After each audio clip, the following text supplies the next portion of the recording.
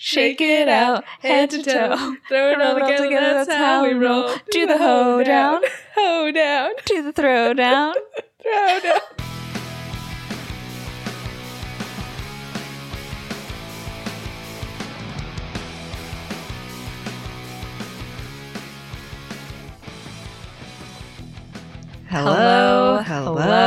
Hello. It's season 3. I cannot believe it. It is so crazy. It is crazy because this is like, I think there were only 3 seasons of Lizzie McGuire. There were only 4 seasons of Hannah Montana. Yeah. It's kind of like we're getting into it, you know? Yeah, I'm excited for the season ahead. Me too. I think that we're going to have a lot of new surprises. I think that also as we've kept doing the pod, our voice has become more clearer. Like I feel like when we talk, like I'm way more confident. Yeah. And we have like a really good rapport and a style. Yeah. And just things we like to do. And I think that it seems to resonate with y'all because I feel like our podcast is a place where people can just listen and enjoy themselves and feel comfortable. It's not like a thing where you have to put a lot of like your emotional energy towards. Yeah. Which can be really a nice release. Especially that's why like we love these movies so much because they're such a comfort. So it's always like so wonderful whenever we get reviews or DMs saying that like we're like a comfort show for them or like we help people de-stress. Like that means so much to us. I'm like, that's exactly what we're going for. So yeah. On that note, shall we get into our first movie of season 3? Oh yeah. We picked this movie. I would say we were looking to blast off with a banger. And it's the only, after the Lizzie McGuire movie, it's the only other like theatrical release that Disney did from a series. Yes, I believe so. I don't think that they've done another one since. Yeah, I don't think so. But today we're doing 2009's Hannah Montana, the movie. Wow. I assume you saw this in theaters as I did. I can't remember. Like I'm racking my brain and I know that I must have seen it like undoubtedly because I really loved Hannah Montana. But I guess I was 13 when this came out. Yeah, I just don't know. Yeah, I do remember. I remember seeing it in theaters. I don't think I've watched it since though. I genuinely think I only saw it in theaters. I don't think I had it on DVD, but I did love Hannah Montana. I remember like so vividly when the show was coming out. Oh, I was freaking out. I had to ask my mother, like, can I please have control over the TV for this 30-minute period so I can watch the pilot episode of Hannah Montana? Because it was so like hyped on the Disney Channel. When Hannah pumped that ketchup on her hand on in Corbin the pilot, Blue's hand. on fucking Corbin Blue, I was shook. I was shook. No, it was truly a moment. She also had a different wig in the pilot because I rewatched it fairly recently. I think I started watching a couple of old episodes last year, and she has like kind of like feathery layers. Yeah, she doesn't have the bangs and everything yet. But gosh, it was so good. I remember seeing her like rotating closet. I was like, she lives in. I was so jealous. Like I wanted to be Hannah Montana, or I want to be Miley. Really. Let's talk numbers, baby. Let's do it. So obviously it was series to movie pipeline, 30 million budget, pretty modest, 155.5 million in the box office. My God. Look at that return. Smash success. Yeah, it was huge. And initially it was actually set to be like the finale of Hannah Montana. Like they weren't going to do another season of the show afterwards. Yeah, because that would make sense. Yeah, but why make sense? Given the plot of this movie, it would make a lot of sense. But no, Travis doesn't even come back in the 4th season. Like I don't even know if they mention him. Yeah, I don't think they do, honestly. And like neither does Lorelai. She disappears. Robbie Ray, single dad once again. Bye. Although actually, does Robbie Ray date anyone in the last season? I don't even remember. I can't remember the last season. I know he like dates Lily's mom at one point. Oh yeah, Heather Locklear I think plays. Yes. Her. Yeah. They have a fight. They have a fight about tarragon or something. Yes. Yeah. She's like, oh, I have a better recipe. It has tarragon or something. Yeah. But in the beginning of this movie, a different woman plays Lily's mom. Fully different people. Never seen him before. Crazy. Yeah. Gosh, now that I think about it, shock of my life when I was a kid and I found out that Jason Earls was 30. Shock of my life too. Yeah. Yeah, that was fucking crazy. The movie, though, was shot only 20 minutes away from Miley's hometown. And I did some looking up as in I read part of her Wikipedia. Yeah.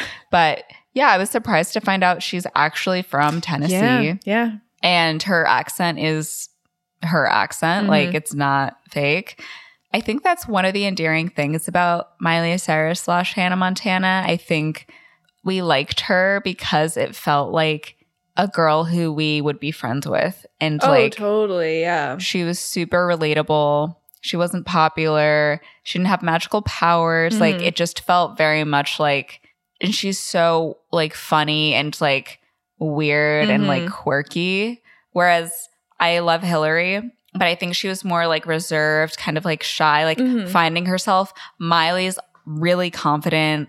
She's always cracking a joke. She always has something to say. Yeah, definitely. It kind of feels like, now that I think about it, the premise of Hannah Montana is kind of where we kind of end up with Lizzie McGuire in the Lizzie McGuire movie, where she's normal girl by day, pop star by night. That's really crazy. Yeah. Initially, they were also going to call her Alexis Texas. That was the name. Hannah Montana's better. Yeah. And Alexis Texas. And Miley's character was initially named Kate something, but they renamed her Miley once they cast Miley. And the origin for the name Miley, because that's not her name is Destiny Hope, as we all know, but she had the nickname Miley because she was always smiling, and it was Smiley Miley, and we have a little reference to that in this movie, which I thought was really cute. Travis says a really that. Awkward reference. Remember what we used to call you? Smiley Miley. Always smiling. And she's like, yeah, I remember. It's super weird. Were you a Travis fan? Were you a Lucas Till fan in the day? So I definitely must have. I do remember having dreams about Jake Ryan, right? That's the blonde guy's name. Okay. I remember specifically having dreams about him. I also had a lot of dreams where Hannah Montana was there. We were eating at a restaurant and stuff like that. And I would wake up and be like, oh my God, I wish that was my life. But when I was watching this movie, at the beginning, I was like, I guess he's cute, but I just don't see it. And then later on, when he shows up for the date, I was like, yeah. Ladies, a young man will never, I would say your daughter will never go on a date with a kind young man who actually brings her flowers. That's just unrealistic shit, you know? He's combing his hair in the window of the restaurant. I was like, oh my God. He cares about his appearance. Yeah. He wants to be respectful. I'm like, that's fiction. Yeah. Certainly not any boys that I went to high school with. But I do remember not really caring that much about him in this movie, but I did love him in the You Belong With Me music video of Miss Taylor Swift, who we will talk about later. Yes. I also think Taylor looks so pretty in that music video with her brunette wig. And it's funny because I feel when she has the blonde curly hair, she's like, oh, I'm such a girl next door. So sweet and demure. So sweet. But then when she puts on the dark brunette wig, I'm like, she's beautiful. I think Taylor Swift is super gorgeous. And I'm like, you would have been popular in school. Don't fuck with me. Don't fucking lie to my face. Yes, we have a lovely little Taylor cameo later on that we'll talk about. But before we get into the film, let's do a couple of reviews, I think. Yes. So first up, we have a review from V. Rhodes. It sounds like an author name or something, by V. Rhodes. Yeah. I like it. So in your review, you mentioned a couple of names. You mentioned, Amanda Hillary, Lindsay. And so we did a little brainstorming and we decided to pick for your montage song, Rumors by Lindsay Lohan. Now, I don't know if you're a dancer, but I'm feeling very inspired by like those dance movies of the 2000s. And I think this is like a training montage, right? So you're like in a dance studio, you know, you have the wall of mirrors, you have like your track pants, and you have like your like hoodie on, you tie up your hair and you're like, okay, I'm gonna fucking nail this routine. You put down the jukebox, you press play, we hear Rumors as you are, not jukebox, boombox, boombox. You put down an entire jukebox. You put down the jukebox, you're dead. It was too heavy. A boom box. You put down the boom box. You're practicing this routine. Maybe you're kind of like missing a couple steps and you're getting frustrated, but you're like, you know what? I'm going to dial in. I'm going to be in the zone. And we see you just going like, hitting all the moves. So our next montage is for Resjeed. I think that's how it's pronounced. So we gave you Everywhere by Fleetwood Mac. You mentioned that you like to listen to the podcast when you were driving and running, and you think that Everywhere is just a great driving song. And I'm thinking for this montage, maybe you're driving to a campsite, maybe you're going camping, and you're kind of doing like a solo trip. Maybe you have a pet dog or something and the dog is with you, and you're driving down the road admiring the view. You get to your spot that you always go to. You set up your camp, you know, climb up to the roof of your car and you lay down and you just look up at the stars and you take in the beauty of the scenery. And your dog is just like man's best friend, and you're hanging out and taking in the wonders of the earth. That sounds so relaxing. Yeah, that's just a little bit about me. So next up, we have a review from Troy. And for you, we decided to pick the song Teenage Dream by Miss Catherine Perry. I actually don't know if her full name is Catherine, but I don't know. But Katy Perry. And Miss Katy Herring. We decided to pick this song because you kind of talked about, you know, staying up late with your best friends. It's like a throwback vibe. And I see this montage as you and your best pals going to a carnival in the summer. So you get like some cotton candy, maybe you get some popcorn or a corn dog, whatever your kind of like fair food of choice is. You get like a slushie because it's a hot day, gotta stay cool. You ride the rides. You do some of those like games where you try and knock all the bottles over. You and your friends are just having the absolute best time. And as the sun sets, you take a nice little Ferris wheel ride and just take in the sights, enjoying this lovely summer night. Everything is like youthful and exciting, and you're just having a great time. The next review we have is for, wow, I don't know if I just don't know how to pronounce names. Matilda. I've heard it pronounced both ways before, so either Matilde or Matilda. Okay. Matilde or Matilda. We did stalk your Instagram a bit. Mm-hmm. You're very fashionable. I saw you also got into like a fashion / marketing program, so congrats on that. Yeah, congratulations. We picked Death by a Thousand Cuts because we were inspired by a cake that was on your Instagram, and it had like a lyric from The Man, and I was like a Swift fan in the midst, perhaps.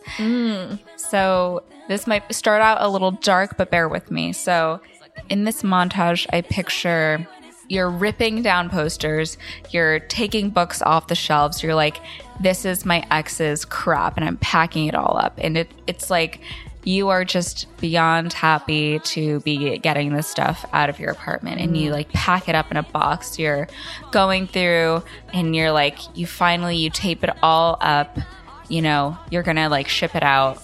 You look around and you see your mementos and like your things, and it's your homeostasis is like restored and you're really breathing in, having your own space and appreciating your own style.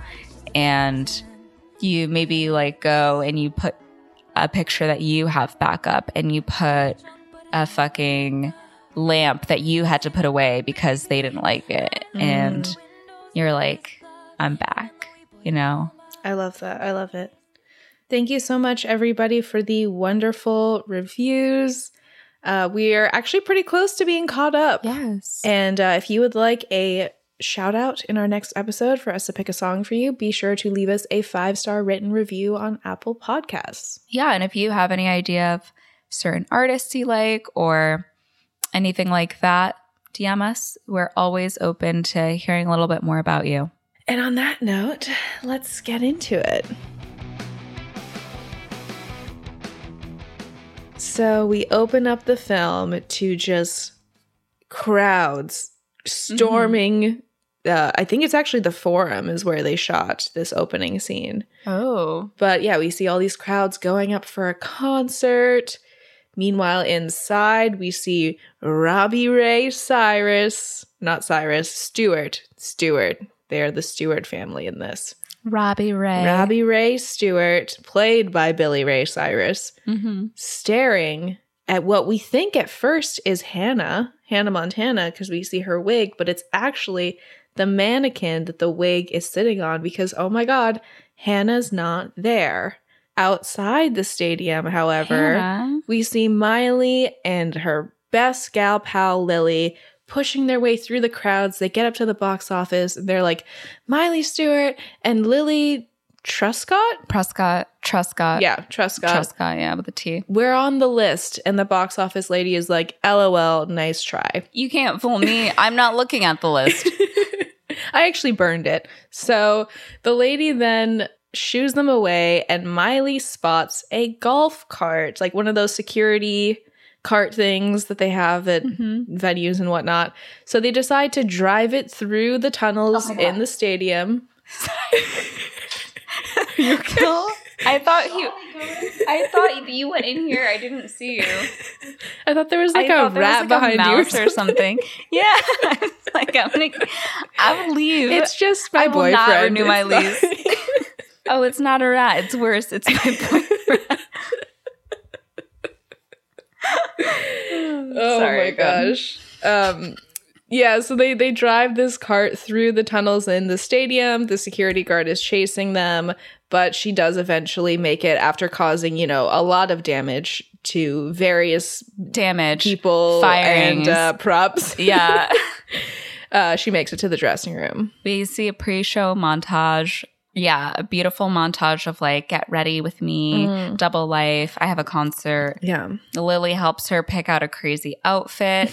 It's like the whole shebang. Lily's like, yeah, I've just dedicated my life to Miley. Yeah. I do think it's very unhealthy. She does not get paid for basically being an assistant. No, I'm sure that they are good friends, but it's so clear how many sacrifices she makes for Miley. Like, yeah, it's crazy. So they finish her hair and makeup, and Robbie is like, it's showtime, darling.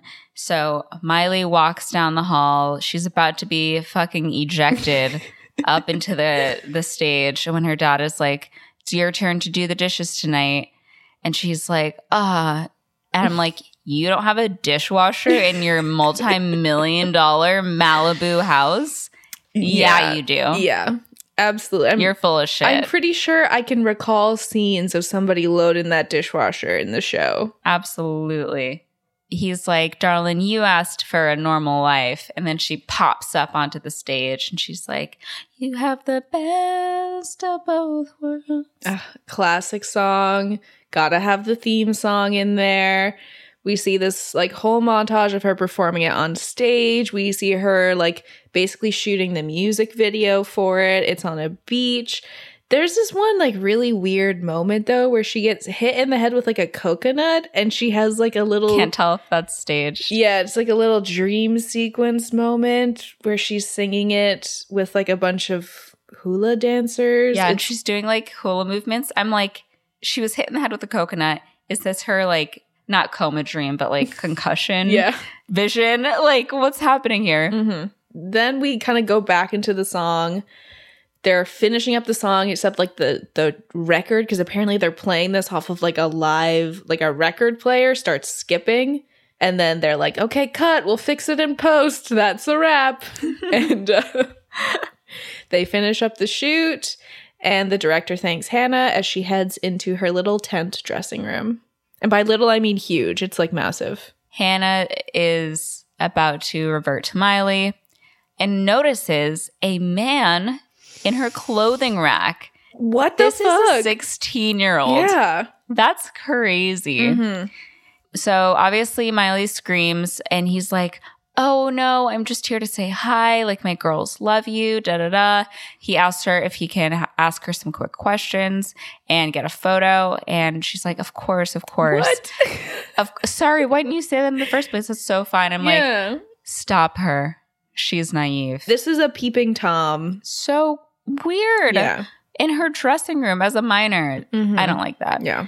So Vita, her publicist, comes in and she's like, Hannah, stop. And she's like, no, Vita, it's fine. And she's like, hi, Oswald. Suddenly, this random stranger has a British accent and he is Chief Sleaze of Bon Chic magazine, Britain's most notorious tabloid.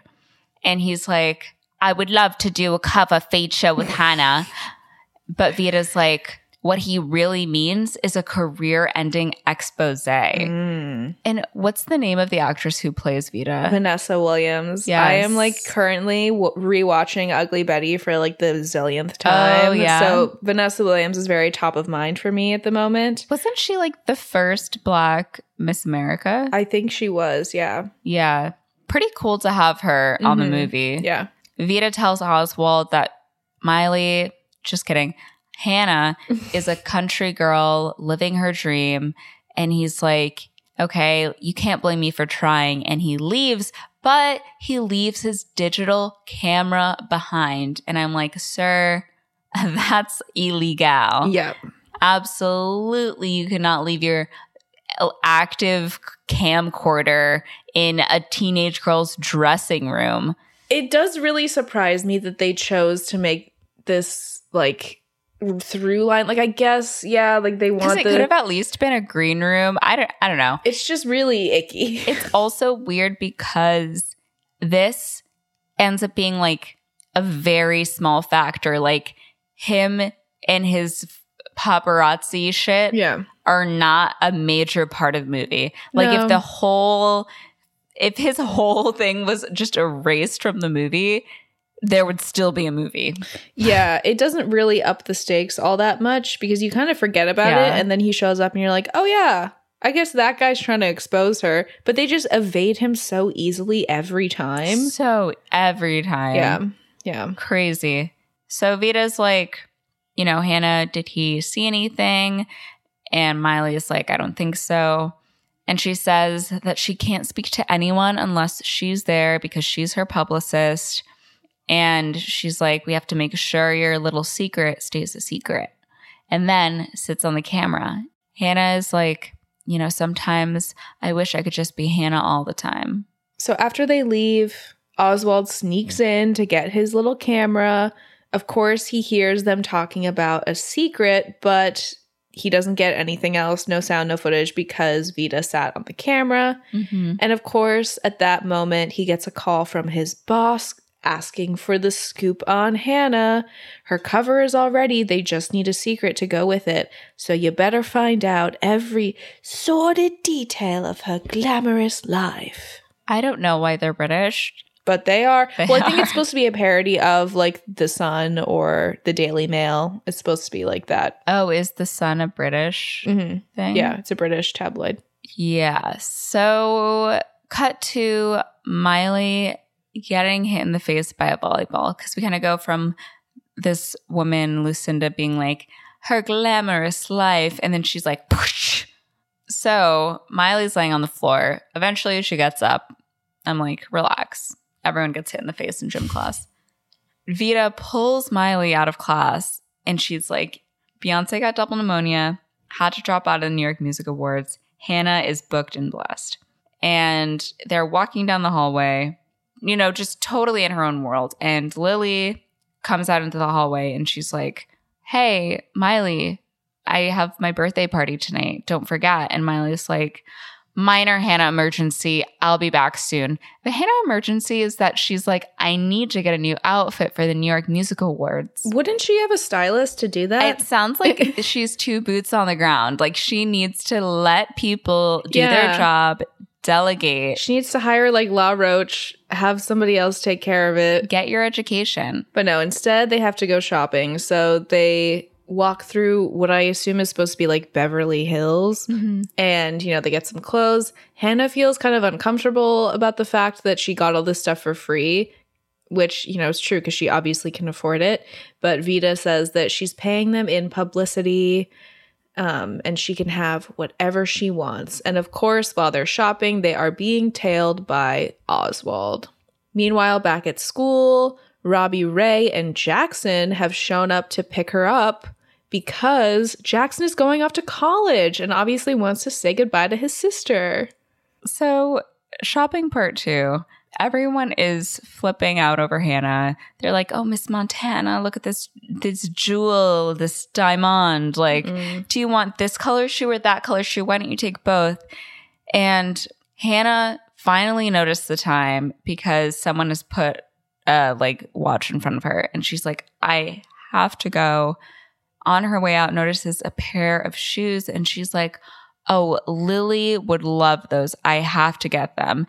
You're telling me you got out of school early, went shopping, didn't even think once before you absolutely had to leave immediately to get shoes for your friend. Also, why are you waiting until the day of your friend's birthday party to get her a present? I just have some questions. You're Hannah Montana. Like, you can make things happen. She could have gotten her the new iPhone. Like, I don't even fucking know. Mm-hmm. So many things. She could have been like, you're going to Paris with me. Yeah. I don't even know. Yeah. But yeah, so she didn't get her friend a gift. Her best friend, supposedly. Mm-hmm. Miley, Hannah, we all know. Yeah. Goes over to the shoe stand and picks up the shoe, and who's there? Tyra Banks. And if you have watched a single cycle of America's Next Top Model, you know that Tyra Banks will strike the fear of God into your soul. Absolutely. So they get into this like pissing match of, oh, this is my size. No, this is my best friend's size. Like, oh, it's my best friend's birthday. I need to have the shoes. Do you even know who I am? Well, obviously you know who I am. It's like, oh, God. And I was like, okay, in 2022, that is true, though. Yeah. Like, everyone would know who Miley Cyrus is. Mm-hmm.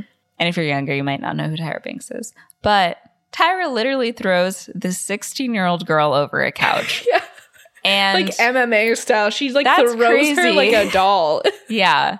That is crazy. Mm-hmm. Oswald's there. He's taking photos of the fight. Hannah practically decapitates Tyra when she throws one of the heels. And the heel, like, stabs into the wall. Yeah. Like, next to Tyra's head. I'm like, that's manslaughter. Mm-hmm. Yeah. That's what that is. That's aggravated assault with a deadly weapon right there. Yes. Miley misses a call from her dad and Lily. She finally gets out of the shoe store. She's telling Vita there's no way her dad will get over her missing saying goodbye to Jackson. And I'm like, yeah, that makes sense. Mm-hmm. Like, you should have been there. You should have said, hey, Vita, you know, I trust the stylist. I'm sure she'll have something great for me to wear at the music awards. Yeah. Hey, could we call Mr. Tom Ford, maybe? Does he have anything cool for me? Could we call Versace? Could we call Prada? Yeah. Anything good? No, I'll go to a random fucking boutique and buy my own.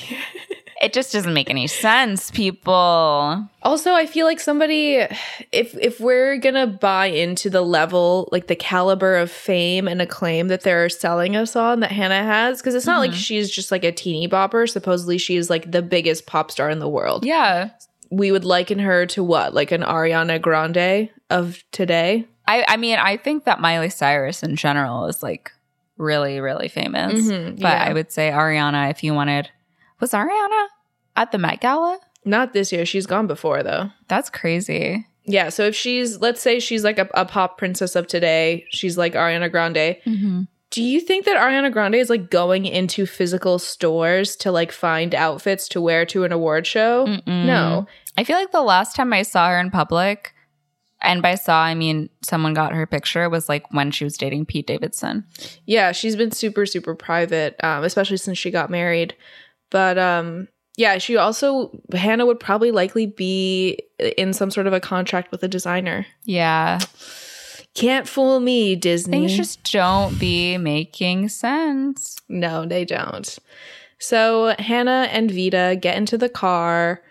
This is where we learn that Miley didn't even manage to get those shoes. So not only is she late, not only did she miss her brother going to college, but she also did not get her best friend a birthday present. So, as they're driving, she's literally about to take off her wig when she notices that Oswald is in the car behind them. And obviously, she can't get out of the car looking like Miley, but she also can't show up to Lily's birthday party looking like Hannah because that's going to cause a whole spectacle. And that's when we get a quick cut to Lily's Sweet 16 party, and it is insane. It's huge. Huge. I have to imagine...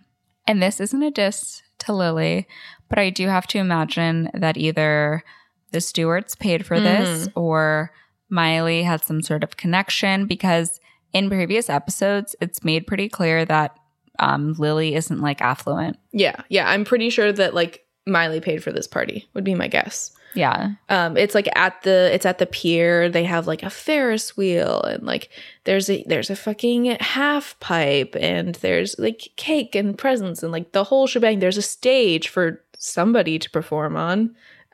So it's huge. Back in the car, Miley gets another call from Lily asking where she is, and Miley is like, "Yeah, I'm almost there. She then gets a call from her dad being like, "Where are you? We're about to cut the cake." And she's like, "Wrong number, bye," and hangs up on him. Very awesome. Mm-hmm. Cut to the party. Lily's parents are like, "Oh, where's Miley?" Oliver and Rico are chatting. Oliver's like, "Why is there a hole in the cake?" Spoiler alert, Rico's like, "It's for sparklers and a banner." And I'm like... I forgot what a menace to society Rico is. Truly. Yeah. I also forgot just how out of control Mitchell Musso's hair was at this point. My fucking word. Just so long and You're so right. Swoopy. Because I was rewatching a couple of episodes from season 1 last night, and his hair is not that long. It's like pretty short. It's, pretty contained. But it gets out of control. It's almost like he's wearing like a hood. Yeah. It's crazy. So Hannah's limo races to the pier. Oswald's tailing her. Lily is skating on a half pipe that's at her party, her multi-million-dollar party. And this cute guy catches her. But then the guy turns and he's like, "Hannah Montana. Let's go of Lily." Lily comes crashing down. That guy was also in 90210. Oh my gosh. He is the one who got Adriana pregnant. Whoa. Yeah. Spoiler alert. Yeah. So, yeah, Miley as Hannah Montana comes into the party. Everyone swarms Hannah. Game over. Nothing else matters. And she's like, "I'm here for my number one fan, Lily Truscott. Like, it's her birthday." No one's listening. They want an autograph. They want to hear her sing. Miley tries to tell Lily that she's really sorry and she'll make it up to her. And Lily's like, "You will never be able to make this up to me." A helicopter is flying over the party, recording Hannah. The guests carry her to the stage, and they're like, "Crazy, crazy." And Hannah sings, "Let's get crazy." She's like, "Let's get crazy." And yeah, it's kind of like Lily's fucked and doesn't get to have her birthday. It's the Hannah show now. So she decides to book it out of the party, but on her way out, she bumps into Oswald, who's like, "Oh, Hannah. Is it true that she's 40? Is it true that she lip syncs? That she grew up in Nashville?" That would be a funny rumor. Yeah, that she's 40. But Lily's like, "No, she didn't grow up in Nashville. More like in a cornfield in Crowley Corners. And he's like, how do you spell that? And she looks back at Miley on stage and she's like, just like it sounds, and storms off. So that's not good. Not great. Then Robbie Ray tells Oliver to light the cake to stop Lily from leaving. Rico is like, no, it's not ready. But Oliver lights it anyways. It explodes all over everybody. Perfect. And that is the last time we see Oliver and Rico for the rest of the film. In the entire movie. It seems like this was a contract that they were like, no, I need to be in the movie. And they were like, fine. Here. Sure. We'll throw you a fucking bone. I am surprised that they didn't like fly Oliver out to Tennessee like with Lily. Like that would have made sense. Yeah. For like the whole gang to be there. They really did make the movie about Lily and Miley and kind of just were like, yeah, whatever. Oliver, who cares? So bye, Oliver. Yeah, bye, Oliver. Bye, Rico. Who? Yeah. Later on, Miley calls Lily. Lily doesn't answer. Robbie Ray throws down the Bon Chic and USA Today headlines on Vita's desk. And she's like, oh, it's great. It's everywhere. And then realizes Robbie's pissed. And she's like, actually, it's awful. Oh, yeah, because it's about the Tyra Banks fight. Yes, thing. It's about the shoe issue. He tells Vita he and Miley need to have a little conversation. Vita tells him that she's getting ready to go to New York. But Robbie is like, no. Like, we're going to Tennessee. We're going to go to your Grandma Ruby's birthday, and that's the end of it. He tells her, like, it's unacceptable, and her behavior has been really bad lately. Like, standing up her brother, humiliating Lily at her party. And Miley's like, I know, I'm sorry, but I need to go to New York for the music awards. And he asks her if her grandmother's birthday doesn't matter. And I'm like, damn. Yeah. I understand having a career, I understand needing to do things where you make sacrifices. Also, she's 16. Like, you have to at some point just listen to your parents. Like, yeah. What are you going to regret when you're 80? Like, not going to your grandma's birthday party or missing the New York Music Awards. Like, right. I'm going to say going to your loved one's birthday party. Yeah, exactly. So Miley is like, this is very different. Like, you know, it's different. And Vita tells Robbie that Hannah not going to New York isn't an option. And that Miley will be back before he leaves, and like they can get a private plane if they need to, so that they can do like both things. And Miley's really excited about the private jet. I would be too, to be transparent. But Robbie is super upset, and he's like, "Okay, you win, Vita. You heard her. She needs a private jet." Oh my gosh. Vita is stoked, and she tells Robbie it'll take a minute, but yeah, she'll set everything up and arrange a meet and greet. So we cut to the private jet. Hannah emerges from the bathroom. Miley has now been all Hannah dolled up, and Robbie Ray is like, oh, why did you get yourself like Hannah? And she's like, oh, don't you remember like the photo op on the tarmac where I say hello to all my loving fans, the balloons, the limos, etc.?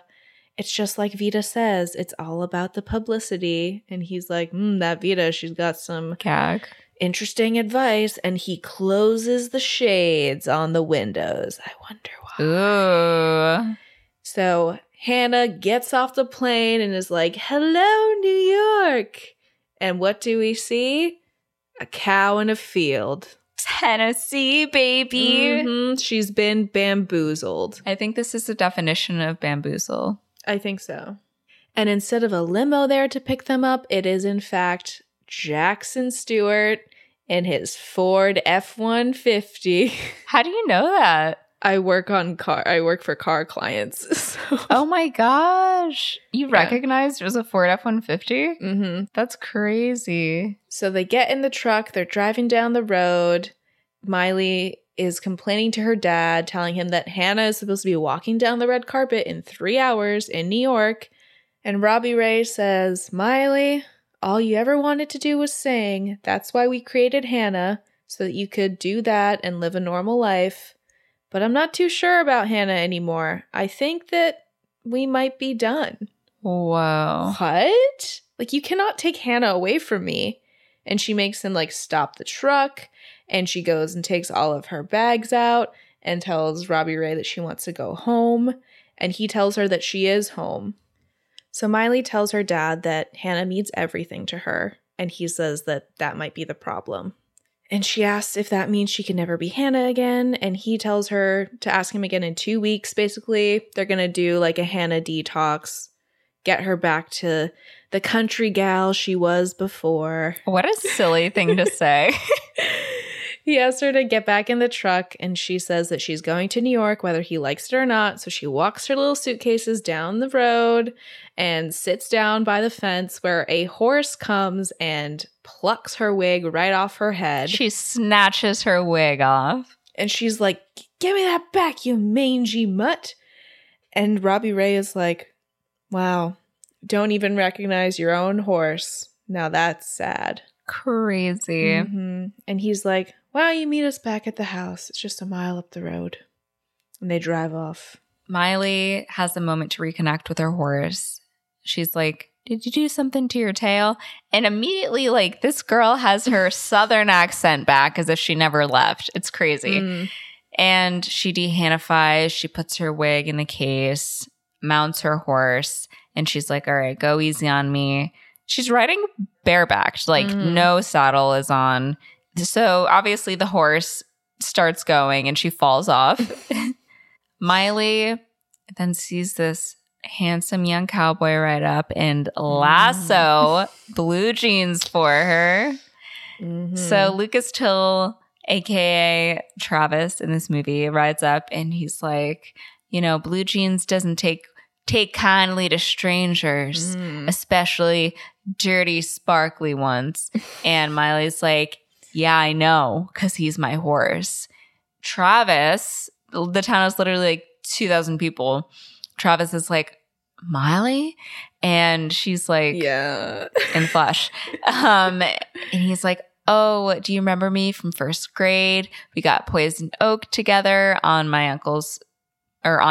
her uncle's farm." And she's like, "Yeah, I remember you hanging me head first down a well." And I'm like, that's crazy. That's dangerous. That's dangerous. And Travis is like, "Yeah, I had a pretty big crush on you back then." Excuse me? Did you grow up to be a murderer? Did your parents find some, dead small animals in their backyard? Oh my God. Yeah, it's crazy. And he's like, but I'm over it now. So what do? Oh, she rides with him on his horse while he's like, holding her steadfast. Romantic. Yeah, very romantic off the bat. And Travis is like, "Yeah, you don't come home often, only a couple times since your mom passed." And asks how long she's staying. And she's like, "Oh, 2 weeks." And he's like, "Good luck. You've gone Cali on us." And asks if she's met any celebrities. Miley, just say, no. But what does she do? "I actually am very good friends with Hannah Montana. I saved her in a surfing accident." Yeah, we are best friends. Closer than sister. We share organs. So that's a little bit about me. It's like, shut up. The secret is a secret. There was no need for her to reveal this. They could have easily done another way to reveal this information to him. Like maybe one of her bags split open and there was something on it that said like property of Hannah Montana, something like that. And she's like, "Oh, Hannah's my friend." Like that would have been more plausible. I'm telling y'all, the plot is paper thin. So he arrives at her Grandma Ruby's house, drops off her stuff, and says that he'll bring he'll bring blue jeans back to the barn. Miley's like, "Oh, you don't have to do that." And he's like, "No, I literally do. I work for your grandma." And then says, "See you around, Smiley Miley. Do you remember? We used to call you Smiley Miley." And I'm like, shut up. Say less. Because it was cute at first, and now you're just banging it over my head. Like, you're like, burr, burr, burr. I mean, okay, so my issue with this is that I don't know how I had like misremembered it, but I, going into this rewatch, kind of assumed that it was going to be like a whole kind of enemies to lovers type of situation. No, they're pretty much immediately lovers. Yeah, it's like, oh, we are slightly different, but we immediately become friends and then lovers. Yeah, because I thought it was a whole like, oh, country boy, city gal. They're so different. Mm-hmm. But they both like learned things from each other, and then slowly but surely they fall for each other, which I thought would have been a little bit more compelling, but they don't really do that, which is a shame. But alas. So once Travis heads on his merry way, we go into Grandma Ruby's house where there is a huge party going on. Rascal Flatts is there. God bless the broken road. Well, they're not playing the ballad yet. They're still having a rockin' good time. Wait, what song are they doing? Oh, I don't know the name of the song, but it's a very like upbeat party song, and everybody is singing along. And oh yeah, it's the like improv-y one. And I was shocked to learn that Grandma Ruby is played by character actress Margot Martindale. Pretty good. I was like, oh shit. But you know who shocked me even more? Whom's? Jan Levinson. Oh yeah, Jan Levinson. She is about to show up. But everybody's singing this song and they're like, Miley, you take the next verse. And she's like, there's a truck and there's a barn and I want my old life back, Dad. And it's like, whoa. Unbelievable that they made her say that. I would feel so uncomfortable if I was at that party. So they stopped playing the song pretty immediately. Yeah. And Grandma Ruby goes over to say hi to her granddaughter, who she hates now. She wishes her a happy birthday. And as it turns out, Miley, supposedly, I don't think it was actually from Miley, got her a like Elvis collector's plate for her birthday to go in her collection. She has this whole like china cabinet with all of her celebrity plates on display, and she saved the spot at the top just for the king, Elvis. And that's when we had this weird moment where Miley is approached by her cousin Derek, who is just kind of a weirdo who has a ferret who pops up every now and then for no reason. For no reason. Yeah. I don't even know if he has lines. I think he has maybe 3. Yeah. We continue with the party. Robbie's like, I'm going to collect plates from the guests. Miley, why don't you give everyone forks for dessert? And Ruby tells Robbie to go introduce himself to Lorelai, a.k.a. I don't know the actress's name. Do you know? Melora Hardin. Yeah, Melora Hardin, a.k.a. Jan Levinson from The Office. Yeah. Mm-hmm. Yeah, she's in this movie too. You know what's wild is that this movie and 17 Again came out in the same week, I think, and she was in both of them with a Disney star because Zac Efron was in 17 Again. Who was she in 17 Again? She was the principal. Gotcha. Yeah, okay. So Ruby's like, yeah, she's new in town, up to her matchmaking tricks, and Robbie goes over. He gets his flirt on, but Lorelai ends up giving him her plate. They kind of have this like witty repartee, and he's like, oh, do you have any plates for me or whatever, like anything for me? And she's like, yo, you can't handle me. And she's like, he's like, I don't think you can handle it. And he's like, I can handle more than you think, or something like that. Yeah. Yeah. So he has all these plates stacked up. He trips over a dog and crashes into the china cabinet. All of Grandma Ruby's plates end up falling down. He tries to catch some. He doesn't. He catches one. And then finally Elvis comes crashing down. And he does manage to save the Elvis plate. And he stands up and he's like, I got it. Smashes it on the chandelier. Robbie Ray. And you might be wondering, oh, is his clumsiness something that continues throughout the movie because he has a new love interest? No. Nope. Yeah, if there's one thing this movie doesn't do, it's follow through. Yes. After this whole party, Rascal Flatts is playing God Bless the Broken Road and let me straight to you.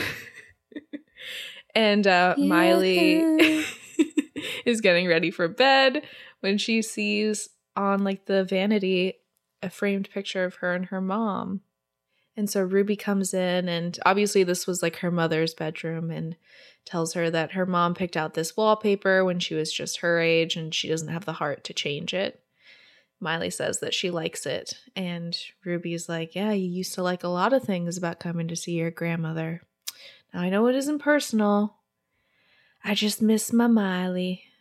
And Miley asks why everybody keeps saying that, and Ruby says that maybe she should ask herself that. And then we have this little quote that Grandma Ruby says, "Caterpillar in the tree, how you wonder who you'll be. Can't go far, but you can always dream." And apparently Robbie Ray used to say that to Miley every night before she went to sleep. I actually feel like I saw a TikTok fairly recently about how one of the new popular styles for home decor is very much reminiscent of the decor in Grandma Ruby's home. Is it industrial farmhouse? Less industrial. More farmhouse. Just farmhouse. More cottagecore-y. Yeah, cottagecore-y. Did you see a TikTok about that, or was it somewhere else? Yeah, it was a TikTok. Can you send that to me when you have an opportunity? Would love to see. My mom is currently obsessed with the farmhouse aesthetic. Yeah, I'll see if I can find it somewhere. Leadership, the final frontier. These are the voyages of the Starfleet Leadership Academy, its ongoing mission to develop leaders through Star Trek, to boldly go where no podcast has gone before. A leadership development podcast told through the lens of Star Trek, the Starfleet Leadership Academy, available everywhere you listen to podcasts. So in the morning, Miley hears a fucking rooster. Yeah, that's her alarm clock now. And Robbie's like, Miley. She doesn't want to wake up. I wouldn't either. But she tells herself, commence Operation Save Hannah Montana. And what does she do? She comes to breakfast in a fucking overall and like gingham-y shirt. And is like, I'm going to go get some eggs from the chicken coop. It's what you always say, farm fresh eggs. Like some audacious caricature. Yeah. And Robbie's like, who was that? What's happening? So Miley runs over to the chicken coop. She has the bucket that the chickens are typically fed in. So of course they swarm her. They think they're getting fed. And Robbie and Ruby are like, do you think she'll realize she needs to put the bucket down? Travis, meanwhile, passes by this whole shenanigan that's happening and laughs at her.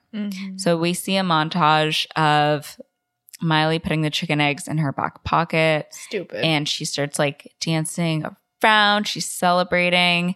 She swings from a rope swing to feed the chickens and like toss the feed to them. And of course falls off, cracks all the eggs in her pockets. Why you would think to put eggs in your pockets, I'll never know.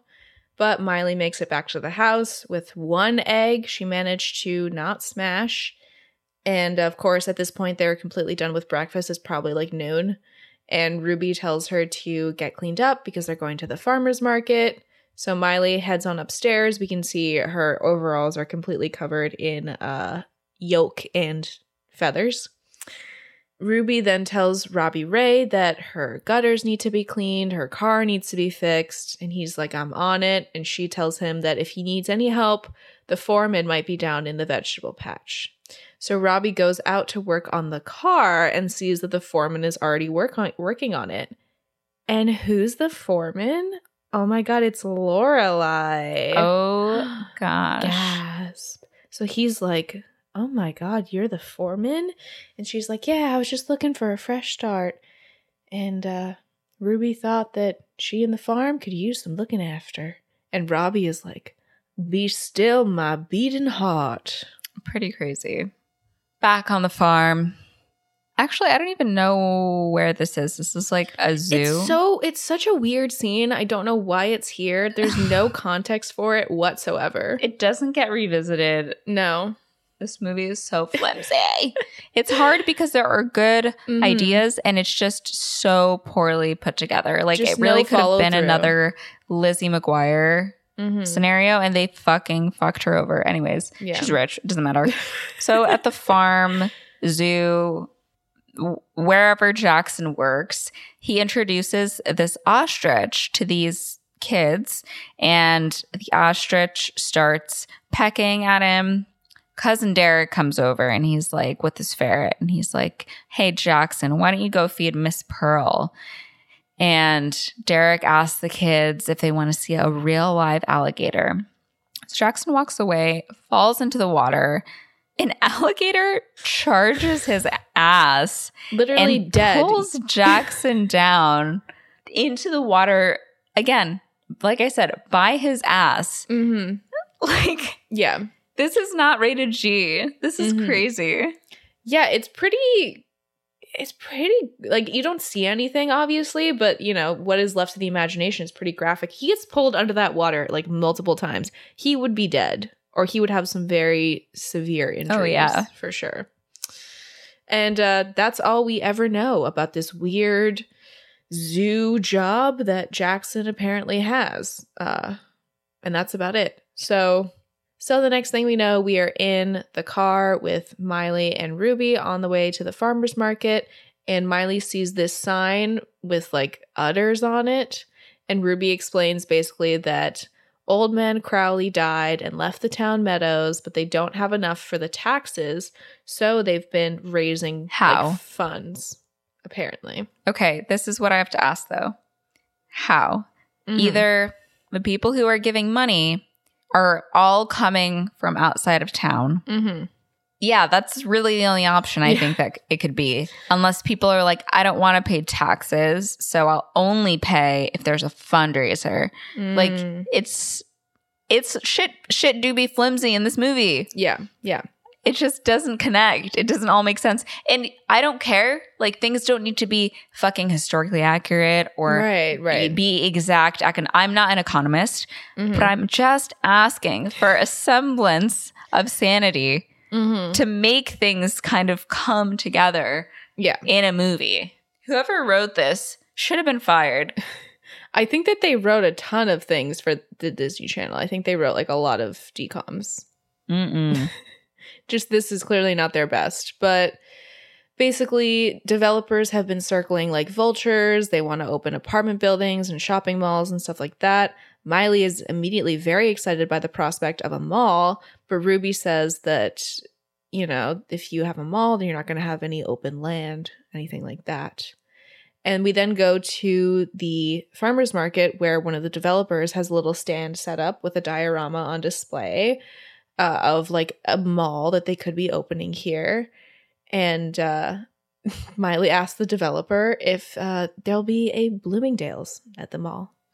So she has her priorities in check, clearly. So what does she do?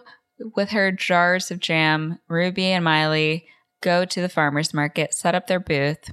I totally jumped ahead because on their way there, Ruby suggests that after their like day, after the day of selling and such, that they do some shopping. Like, she's just being a cute little grandma. And Miley's like, as if I'd go shopping here. And I'm like, you nasty, rude, wretched bitch.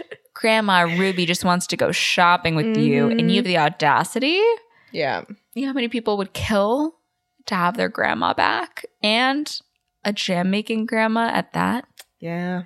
So Grandma Ruby is like, I will not be belittled. And she says, you might be Hannah Montana back home, but here we're just britches and boots. If that isn't good enough for you, maybe you should just leave because you might be fooling Robbie, but you're not fooling me. She says she should consider herself lucky to have a place like this to call home. And Miley realizes that she's being a brat. And she's like, you're right. You know, I'm sorry. So they set up the jam stand.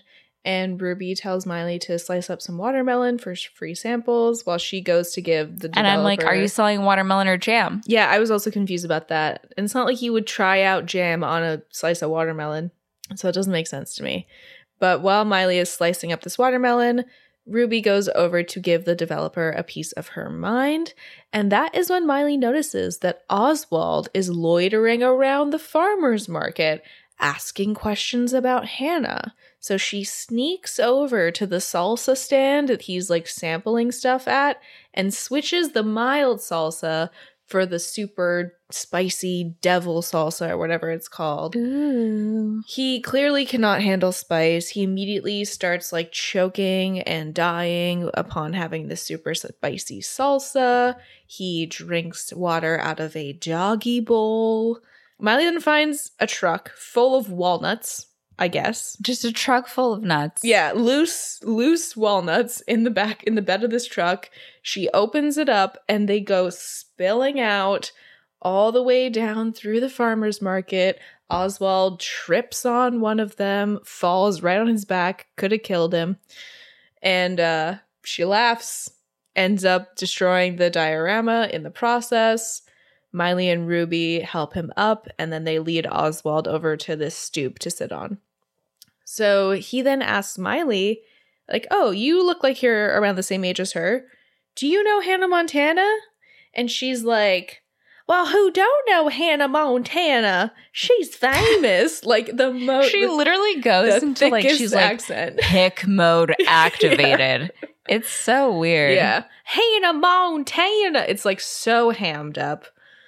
So she's like, well, everybody knows her. She's famous. And says that she knows all the Montanas. And her and Ruby actually give Oswald some fake directions to get to the Montana house. Where do these directions lead him? To an abandoned house where he ends up tripping on some, what I assume is like rotted porch wood, falls down a hill into a puddle of mud. So, of course, at this moment, he gets a call from his boss, who is in, like, a mud bath at a spa, asking him about, progress on his story. At the same time, he gets a call from his 2 daughters at boarding school, one of which is, she's in Stranger Things. What's her name? Oh, my God. You're right. Natalia something. I can't remember her name, but I'm pretty sure this was, like, her film debut. And they're like, Daddy, where are you? And he tells his boss, like, because they're basically now on the same line somehow. He's like, don't worry, I'll get the story on Hannah Montana. And they're like, oh my God, Hannah Montana, we love her. Can you please get her autograph? Please, Daddy, please, we love her so much. And he tells his boss, like, I'm on the case. Yes. Back at the barn, Travis comes in. He can hear Miley writing The Climb. Just a little riff she's working on. Mm-hmm. And she's like on the upper level of the barn playing an old guitar. She notices him and he's like, oh no, don't stop. Like, I'll leave you be. I think it's, I fucking hate this. He goes, I think it's great you're still doing that singing thing. Like, everyone knew that all you ever wanted to do was sing and you actually have a nice voice. I don't need to be encouraged by you. You think that I like fucking lived my past 5 to 10 years of life just being like, geez, I don't know. And you see me writing a song and you're like, I'm so glad you're still doing that thing you love to do so much. I will literally fucking throw you off of the balcony. Well, what would you prefer? Would you prefer him to be like, that's fucking stupid? I would prefer. No, I want him to be like, I don't know. I just think it's weird that he's like, I just don't like the way this movie is written. Like, he's like, oh, I think it's so good you're still doing that singing thing. Like, it sounds so blasé. I would just be like, that's awesome. Like, are you still singing? Like, do you sing in LA? Instead of being like, that singing thing. Right. Okay. So, like, I do see where you're coming from. Like, yeah, it's not phrased in the best way. I chalk that up to, like, he's, first of all, a guy who's, had a crush on this girl since he was like 5, right? Okay. So it's going to, make him a little nervous, maybe not speak the most eloquently. Second, he probably doesn't really like know that much about like what she's like he's about, done, you know, dead to me. what the music industry is. He's probably like, that's really great, you know, that you're still doing that he probably doesn't know a lot about. But, you know, you have a really nice voice and, like, you know, you always want to do that. So I think that's great that you're still doing that. I didn't read it as any sort of like, I'm coming in here to give you some like condescending compliments. I think that you're reading it with more of a malicious tone. No, he's dead to me. Absolutely, I am. As should be intended. I'm cutting him a little more slack in this film than you are. It's true. It's true. Anyways, you may continue. Yeah, so she's like, what do you think of the song? And he's like, it seems like you got most of the notes right. I see a cringe emoji there. That was kind of like, ooh, but I do think that the advice he gives her is good. Okay, because she follows him out of the barn and presses him, and he says, it wasn't bad. And she's like, it wasn't good? Like... And he's like, it wasn't about anything. It doesn't say how you really feel or like who you are. Yeah. But he has an idea. And I think it's also important that we do get a character more like this, because I can only imagine that previously Miley/Hannah has just been surrounded by yes men. I see what you're saying. I mean, I also don't think the character was written for me as like 25-year-old Mariah. And I'm sure that if I like could go back in time and watch this when I was 16 and be like, oh, he's perfect. Because I do respect what you're saying about him saying like giving her constructive criticism. Mm-hmm. I guess the line of him being like, oh, I think it's so good you're still singing is like fucking condescending. I'd be like if I met someone today and I was like, oh, you know, I got my BFA. I'm not acting, like I'm not in a play right now. I have a full-time job, but I do a podcast. And they're like, oh, I think it's so good that you're still doing like that creative thing. Yeah, I understand that. I don't think that, I think this is like a slightly different thing, because it's not like she's doing something different than what she always wanted to do. It's like, oh, you still have that same passion that you did, like when I knew you all those years ago, is more so the undertone. But I do see how the delivery would read like that for sure. But he is, you know, a 16-year-old boy. So what are you going to do? Neither here nor there. But yeah, I do like, though, that he does give it to her straight when she asked about the song. He is like, you know, It didn't sound bad. It just, you know, you could put more of yourself in it. I hear you. Miley asks him what he's doing in the barn, and he explains that Ruby has agreed that if he rebuilds the chicken coop, he can sell the eggs. She's like, wow. You know, it's a big undertaking. He's like, yeah, it's a lot of work, but you have to start somewhere. Life's a climb, but the view is great. And oh my gosh, did he inspire The Climb, the iconic song?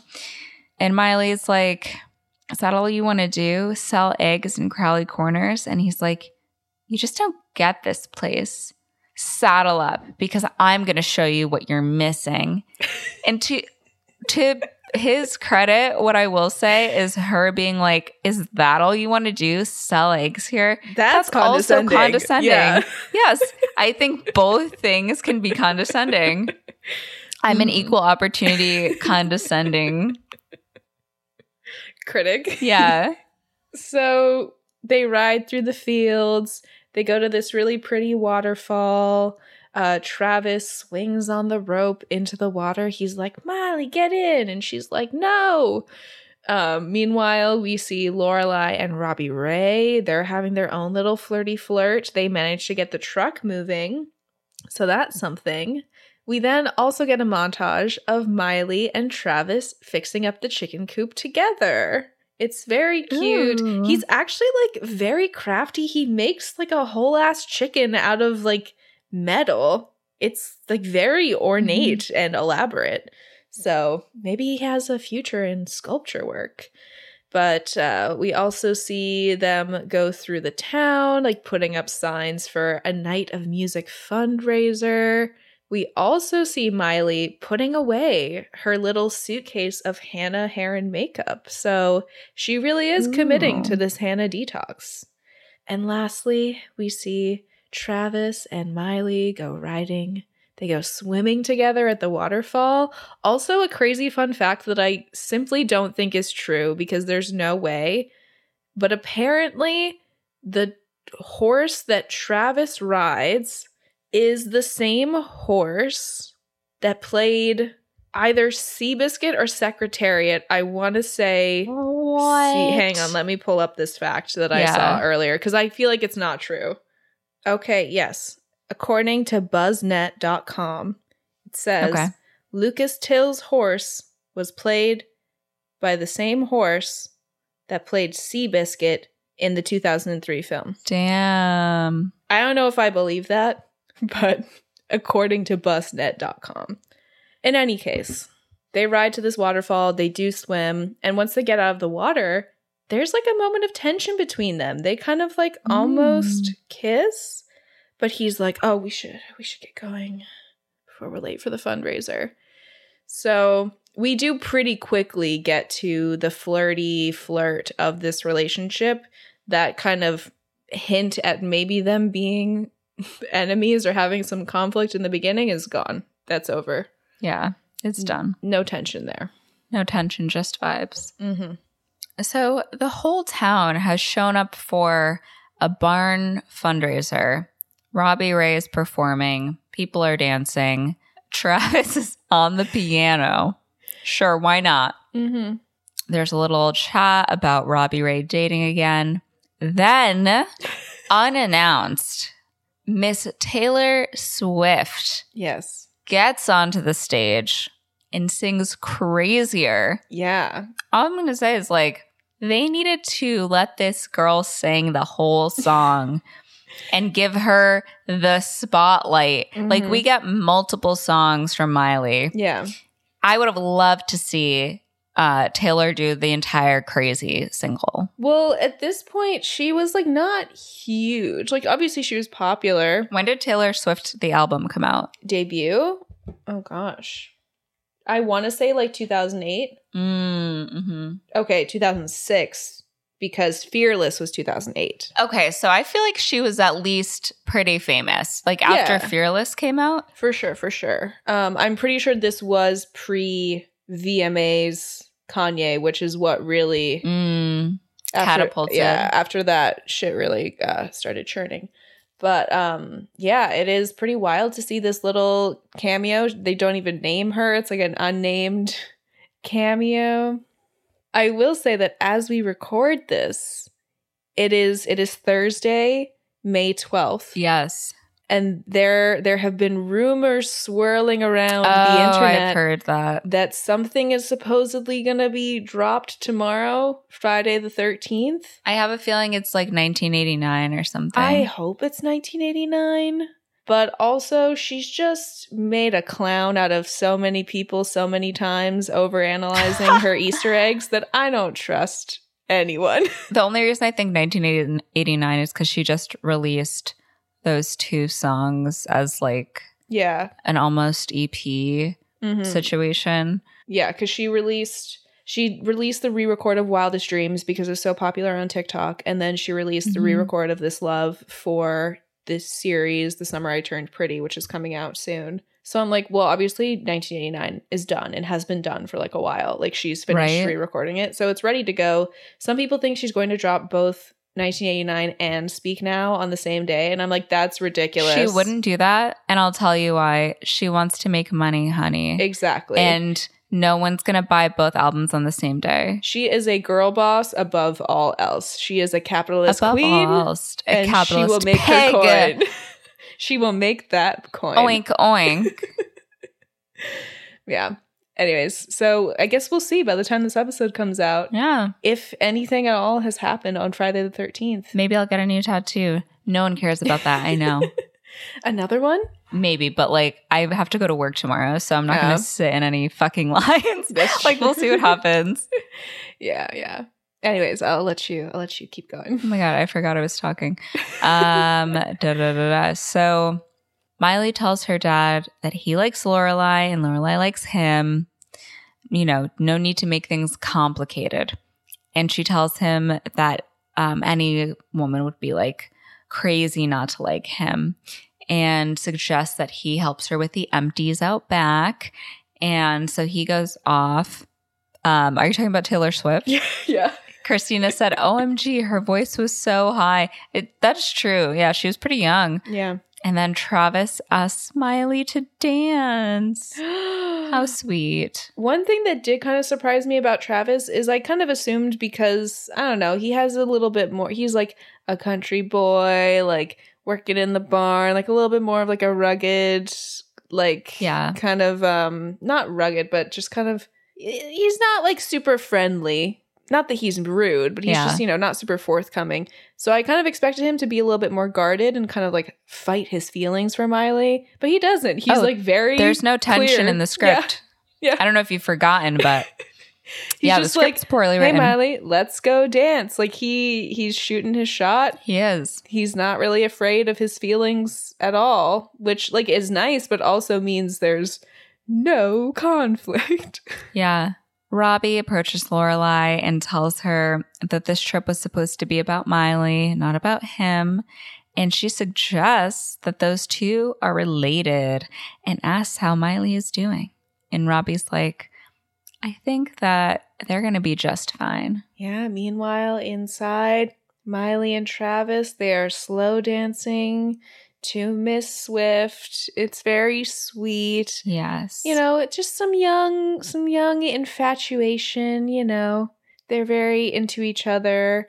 Also, we see Lorelai and Robbie Ray dancing out back. Very intimate, like romantic moment. It is really cute. I do like this moment between them.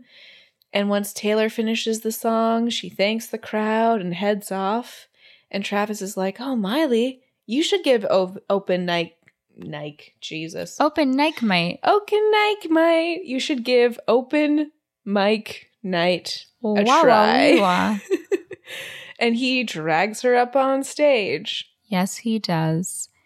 Do you want to do the hoedown throwdown? Sure, I can. So she gets up on that stage and she's like, all right, we're going to throw some hip hop into this hoedown. And she gets everyone... Perfect. That's what everyone wanted. She gets everyone to go, boom, clap, boom, to clap, boom, boom, clap. Pop it, lock it, polka, dot it, country, five, and hip hop it. Put your hawk in the sky, move side to side. Jump to the left, stick it and glide. Zigzag, cross the floor, shuffle in diagonal. When the drum hits, hands on your hips. One-footed, 180 twist, and then you lean back, step and slide. Move to the left and clap 3 times. Shake it out, head to toe. Throw it all together, that's how we roll. Do the hoedown. Hoedown. Do the throwdown. Throwdown. I love how right before this you're like, oh, do you want to do this section? It was like a spirit overcame me. Just possessed by the spirit of the hoedown. By the spirit of the... Oh my gosh. Yeah, so they do this song. There's actually one moment that I never noticed before where Miley actually turns around and like winks at Travis. I was like, ooh, very saucy, very bold. But yeah, she leads everybody in this song. They all do the dance. She like goes into the crowd. Everyone's having a great time. Who shows up though? Oswald. Classic. Blech. Somehow he doesn't recognize the voice of one Hannah Montana singing over the speakers, but nobody can recognize Miley unless she is blonde. Again, another case of face blindness in this movie. So true. After the song, Ruby calls the developer out for showing up at like community night. And she's like, you don't even know the meaning of the word community. And he's like, well, you know what I do know? Money, honey. Whatever you raise tonight, I'll double it. And I'll fucking shit it out and burn it. I don't even know. He's like, at the end of the day, you could have hundreds of these, but it won't matter. They'll never raise enough money to save the meadows. Unless the Beatles show up for a benefit concert and Travis is like, I'm a man. Molly knows Hannah Montana. Miley's like, what? Excuse me? Yeah, so she's like, I could give her a call. And everyone's like, yeah, woo. At this point, though, I kind of wonder, why didn't Miley just give them the money? Miley just literally just I'm also like, check. You're a billionaire. I mean, no tea, no shade.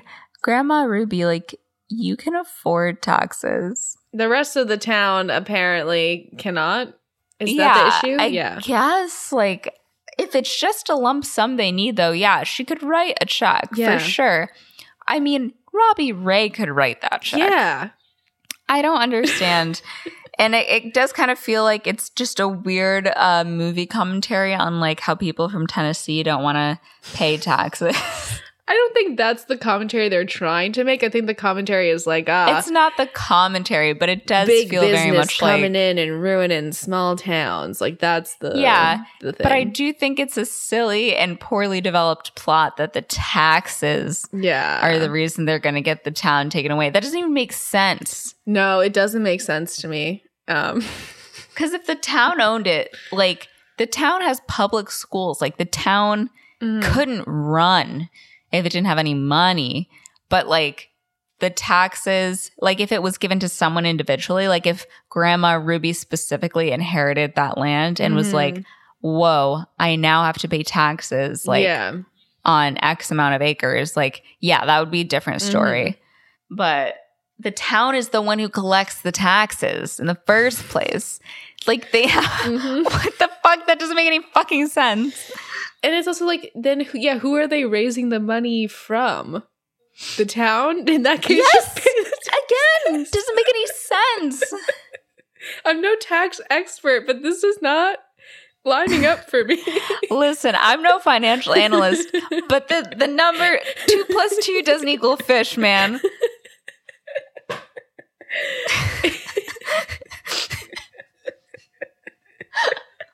This shit makes no sense. Oh my gosh. So and I don't know, call me crazy, but if the mayor is involved, why doesn't the mayor just lower the taxes? Is there some sort of like shady underground dealings that's going on here? Because it's not lining up for me. Yeah, the lobsters are like filled with like money bags and cocaine.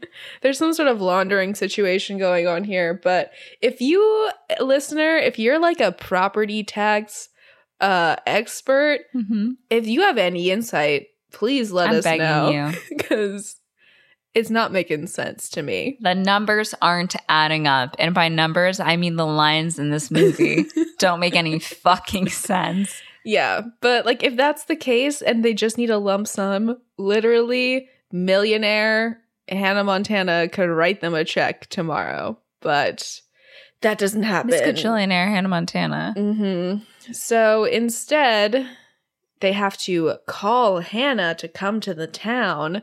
So we see this limo driving through Crowley Corners with a little hand sticking out and waving to the fans. Guess what? It's Lily in a wig because I guess she's forgiven Miley at this point. Yeah. She gets to Ruby's house and like gets out of the limo, hugs Miley. Oswald, of course, is there taking pictures of the whole thing. And Vita also gets out of the limo too and tells Miley that this whole like pop star saves hometown angle is genius. She's very into it. She's not into Grandma Ruby's house or nature at all though. So upstairs, Miley and Lily go into Miley's bedroom and Miley apologizes to Lily for what happened at her birthday party. And she's like, you know, you're the best friend I've ever had. I don't know what I would do if I lost you. And Lily says, you couldn't lose me if I wanted to.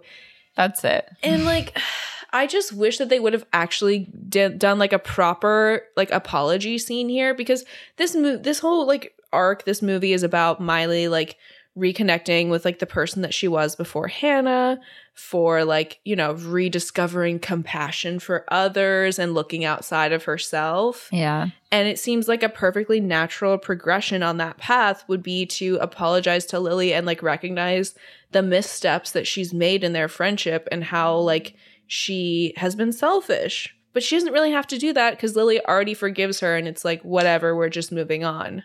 Which I feel like it's just such a disservice to those characters and also to like moments in the actual TV show where, you know, we have seen Lily and Miley have like rifts and them overcome it together. Yeah. So like I think at least if they had a bigger scene right here where they talked about it more, it would have made more sense. But again, very, very flimsy. It felt like there were too many things happening in the plot. Yeah. And so they had to just say like, oh, we can't have that conversation because there's not enough time in the fucking movie. They just kind of glaze over it. Lily and Miley hug, and Lily's like, and I'm sorry for talking to that reporter. And Miley is like, you're the one who told Oswald? Like, how could you? And Lily's like, I thought this was a I'm sorry moment. And then she's like, yeah, you're right. It's fine. I'll never let Hannah come between us again. And like, that's it. We never revisit that conversation. So Lorelai then knocks on the door wanting to speak to Miley and Hannah. So then Lily and Miley fight back and forth like, you be Hannah. No, you be Hannah. And then eventually Miley does let Lorelai into the room. And what she sees is Lily dressed as Hannah laying on the bed with a towel on her face.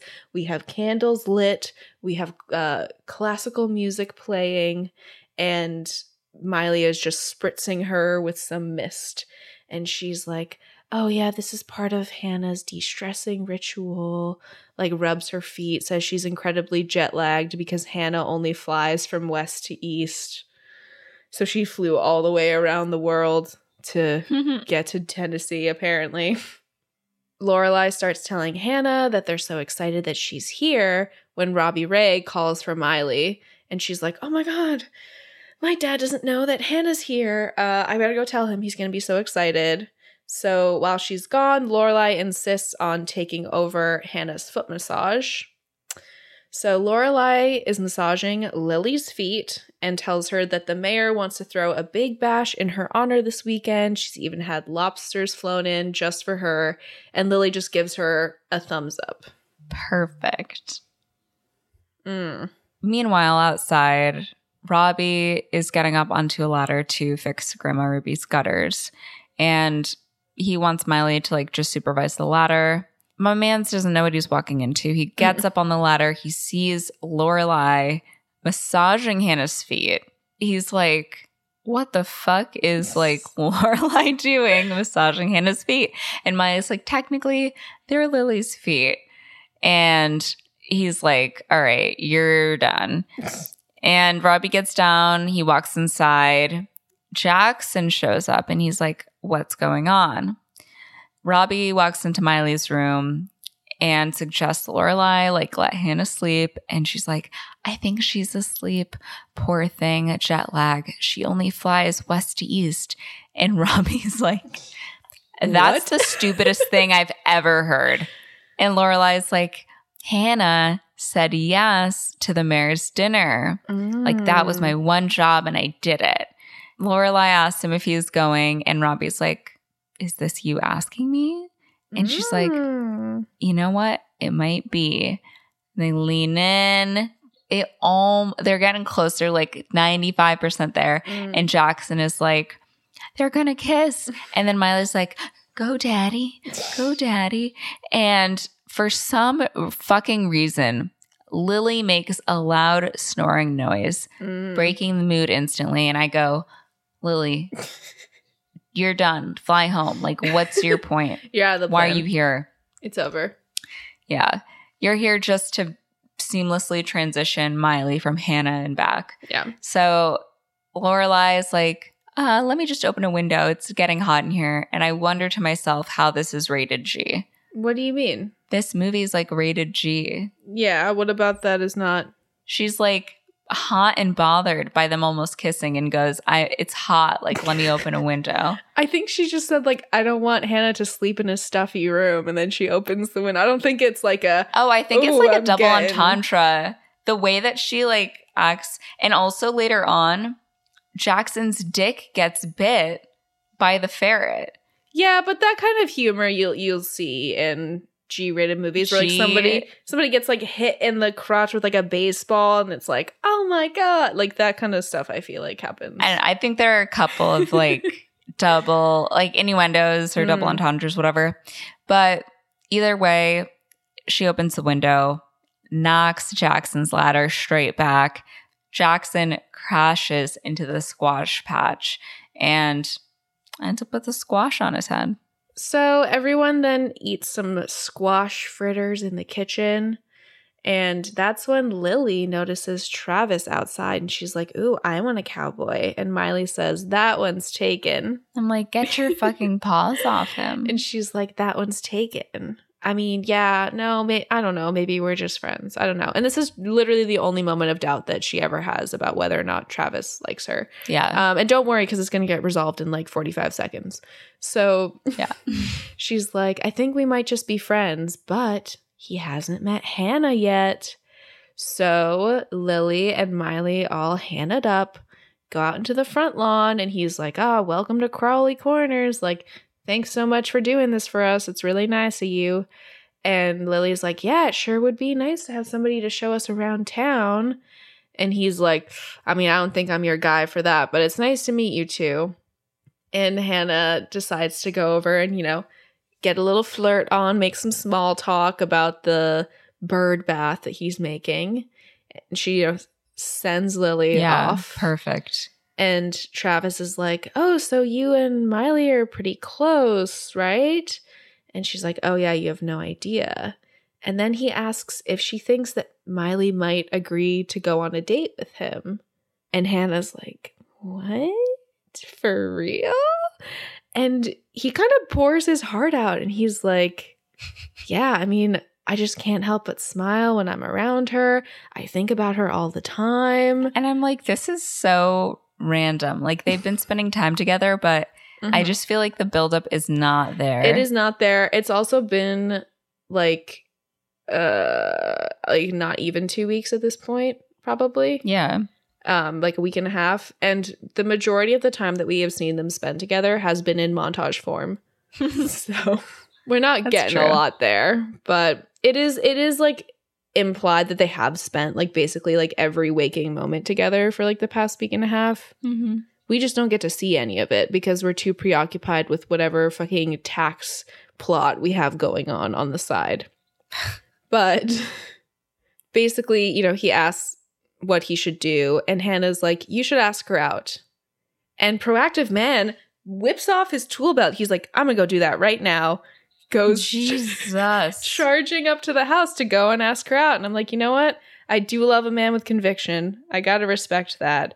But Hannah does stop him. And she's like, actually, Miley's not here. I'm pretty sure she's out, repainting the chicken coop. Or she's with Blue Jeans or whatever. You should go ask her there. And then Hannah runs inside to get Miley'd up. Yeah. So Miley fucking scoots her ass over to the chicken coop, puts some paint on her jeans. I'm like, those are cute jeans. R.I.P. And then pretends to be painting. Travis finds her and he's like, yeah, so I was just talking to Hannah about you. I know you're going home soon, but would you like to go get dinner with me tonight? And she's like, sure. I don't have anything planned personally for me. I guess. I get whatever. Like, what's the alternative? Okay. But inside she's like, I think one thing that makes this movie a little bit lackluster is that tonally it's so different from the show. Oh, yeah. Like, it's not even reminiscent. Yeah. Like, obviously it's going to be toned down because this isn't a sitcom. It's like a film. You can't sustain that kind of like wacky sitcom energy for an hour and 45 minutes. That would be just so grating. But we just don't really get as much of like the goofy, like kind of wacky humor that Miley has. Yeah. So everything just feels kind of like flat. Mm-hmm. Yeah. I think that's what does a little bit of a disservice. Like, obviously you can still have that kind of more fun feel at like a more toned down pace, which I think is what we saw with the Lizzie McGuire movie, where we got those kind of like funny little goofy moments that we had in the show, but also these moments that had a bit more gravitas to them. I would have to agree. It's just very disjointed.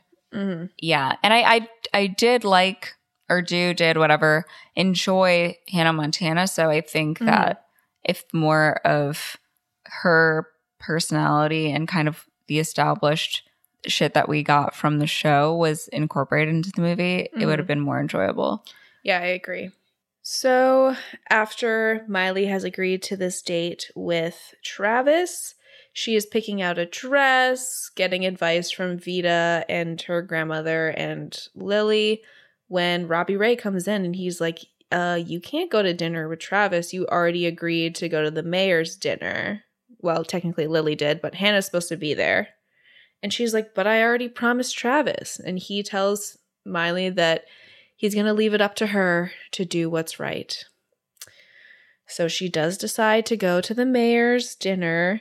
And while she's driving in the car to his house, his office, like the town hall. I want to say it's like a town hall. Yeah, the town hall. Yeah. They drive past the restaurant that she was supposed to meet Travis at. And we see Travis combing his hair in the window. He's holding a bouquet of flowers. Sweet. He's like all cleaned up. He's dressed up, looking good and excited for his date. And I'm like, it's 2009. This bitch has a cell phone. Call him and be like, hey. Simply call him. I can't make dinner. Can we push dinner an hour? Or like, even better yet, she has a legit excuse. I have to go to this thing at the mayor's. Can we plan around that? Mm-hmm. But no, she decides to just stand him up. Perfect. Yeah. There are swarms of fans just surrounding the like city hall. And we see like a clip of Travis sitting at the table waiting for Miley. Robbie Ray and Ruby tell Lorelai that Miley is sick because she's like, oh, I don't see her. Where is she? And they all sit down for dinner.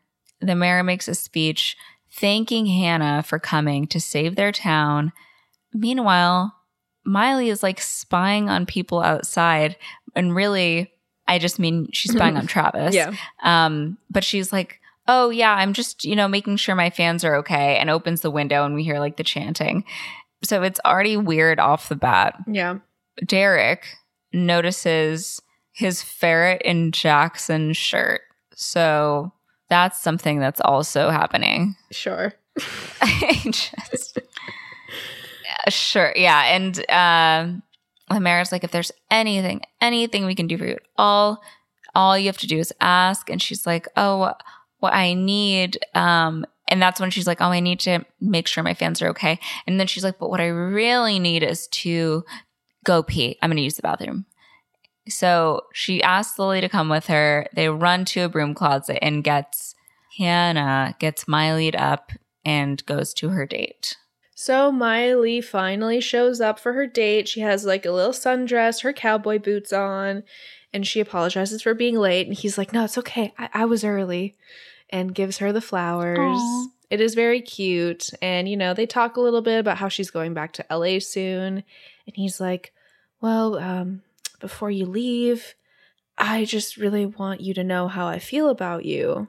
And of course, at that moment, her phone rings. So she rushes. Perfect. She rushes into the back to take it, aka rushing back to the mayor's dinner.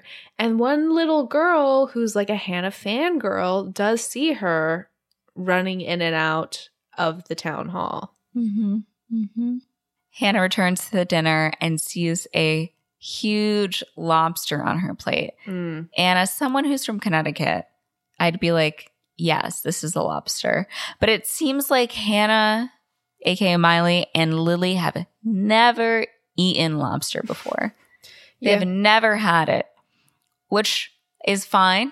But there's no way that an international pop star and her friend who goes everywhere with her have not had lobster. Yeah. That's not realistic. And they like crack the lobster and like Lily accidentally, it slips out of her hand. It falls into a woman's hair.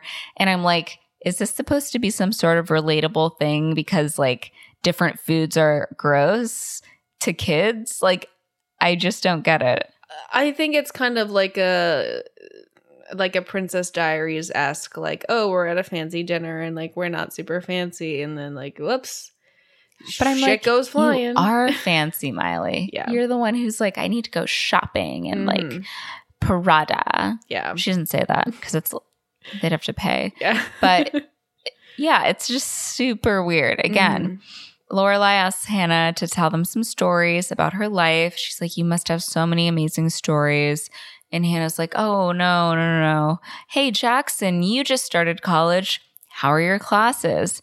And Jackson starts to talk, feels Harlow, the ferret, climbing on his skin, and he totally loses his thoughts. And Miley decides to use this moment of distraction to sneak out. I think literally the character of Derek was written for this one specific moment. Probably. They were like, we need a way to get a ferret into this dinner. Let's create a weird character that just has a ferret with him all the time. People like to talk about Chekhov's gun and how he's like, he doesn't include a gun in the first act unless he's going to use it in the last act. The ferret's not used. The ferret is stagnant and has no real place at all. Yeah. It's whatever. It is what it is. So Miley sneaks out. She goes back to her date with Travis. She is still wearing the bib that she had on from her lobster dinner, which, by the way, is a cartoon of lobster with the mayor's face on it. So that's charming. Mm-hmm. The little fangirl is like staring at Miley from outside. And, Miley sits with Travis and is like, I think I know what you want to tell me. And there's actually stuff that I want to tell you too. And she's gearing up to tell him how much she likes him when she suddenly sees Robbie Ray looking for her outside. So she excuses herself from the table again. And we get this whole pretty long montage of everybody sneaking in and out of the revolving door, looking for Miley. Very long. Yeah, it goes on forever. Eventually, Travis asks for the check, and Miley is back at the mayor's dinner at this point, and she's trying to leave, but he makes everybody stay at the table. He's like, nobody's getting up from this table. So it's now time for dessert. And they serve the Tennessee flambe. Perfect. It's huge, by the way. Fucking gigantic. The mayor gets up to say a few words. And of course, the ferret comes up again, crawls up his pant leg. He takes off his pants. It climbs across the table. The flambe somehow ends up on the table. Everything literally goes up in flames. The dinner is ruined. Yeah. So Miley goes for one last switcheroo. She runs out the door, pulls off her wig, and then she notices the little girl who's been watching her this whole time is in the revolving door. And so is Travis. Yeah. When he sees what's happening, he goes out of the building right away, and she asks him to stop and tells Travis that she can explain. And he's like, what? Explain that you've been making fun of me, laughing at me, lying the whole time? I don't get why your mind immediately goes to you must be making fun of me? I don't know where that came from. How is that making fun of him? I just don't get it. Does he think oh, you're famous, you must just be going on a date with me to make fun of me and laugh at me behind my back? I'm like, that's the insecurity, babes. That's you projecting a lot. That's the insecurity, isn't it? That's you projecting a lot onto this moment you've had no explanation or context for. Oh, you're making fun of me? You're calling me a sterile virgin? And I'm like, what? No one said that. Nobody said that. No one said that. Yes. So that's very odd. Mm-hmm. And he's like, I have been honest with you, and I told you exactly how I felt. And I'm like, you never got there, You bud. didn't. You actually didn't. And she's like, I feel the same way. And he's like, no, because I would never treat you like this. We're done. You didn't even talk about a relationship, hun. Mm-mm. You're done? What's there to finish? It just doesn't make the writing doesn't make it make sense. Make it make sense. It really does feel like they're like, we are so pressed for time. We don't have time to like hash anything out. We don't have time to fully develop anything. So we'll just like throw a couple lines in to explain what we need to explain and like hope for the best. We said bada bing, bada boom. Mm-hmm. Yeah. So Miley is devastated. She goes back inside where her dad is waiting for her. And he did actually see everything that just went down. And they're in this like stairwell, and that's when Lorelai comes over asking to speak to Robbie. So Miley goes to hide so she doesn't see her. And he's like, I can't talk right now. I have family stuff going on. Like, he's very firm with her right off the bat. Mm-hmm. And she is really upset because she planned out this whole night, and then Hannah came in and just ruined everything. And he's like, listen, that girl has a really complicated life. You don't know all the details. And Lorelai asks him what's really going on here. Yeah. Robbie, of course, is not going to be like, well, actually, my daughter is Hannah Montana. So Lorelai is like, you know what? I don't have any space in my life for secrets and lies. And I don't think that I could be happy with somebody who's so comfortable living with them. So Robbie Ray tells her that she shouldn't have to, and he should have just told her the truth. That he doesn't have any place in his life for a relationship right now. So Miley is crying because she feels so horrible. Not only has she ruined her own relationship, but she also has cost her father one as well. And Robbie tells Lorelai that he needs to be there for Miley right now. He just doesn't have room for another person and apologizes. And she's like, well, I'm sorry too. I do think Robbie is a good dad. I do, yeah. He is a really good dad. In the evening, Miley stands out under a tree. It's raining. Travis works in the barn. Robbie drives up to where Miley's working on a song and like brings her a towel. She's in a gazebo. The gazebo springs up again. Oh. And Miley's like, are you mad? And he says no, and asks if she's mad. And she's like, no. And Robbie's like, how is the song coming? Miley's like, it's actually about you and me and us. So Robbie asks to hear it, and Miley begins strumming her guitar and plays Butterfly Fly Away. Oh, and I wrote, this reminds me of fucking Dominic Fike's long-ass song in Euphoria, because she sings the entire song. She does, yeah. Character, plot, dialogue development? Nah. No. The entirety of Butterfly Fly Away? Absolutely. Yes. We do have time for that. So the next morning, Lily wakes up. She goes outside, and who does she find sleeping on the roof of the chicken coop? Oh my gosh, who? Miley, holding a paintbrush. She finished it. It's like colorful and beautiful. It does look very pretty. Yeah, so she stayed up all night finishing it up. She, climbs down, talks to Lily, and she's like, it was hard work, but life's a climb, which doesn't really make sense in the context of that sentence, but who cares? Whatever. It's a platitude. And then they realize it's time to go to the benefit concert. Benefit concert. Everyone arrives at the benefit concert. And there is, I guess it could be a regular orchestra, but they look kind of young, so I said a school orchestra playing, again, Bless the Broken Road by Rascal Flatts. Mm-hmm. And Ruby arrives and tells security she is the grandma. They let her in. She's like, Miley, is it always this crazy? And Miley's like, yes, literally. I've been trying to tell you. Mm-hmm.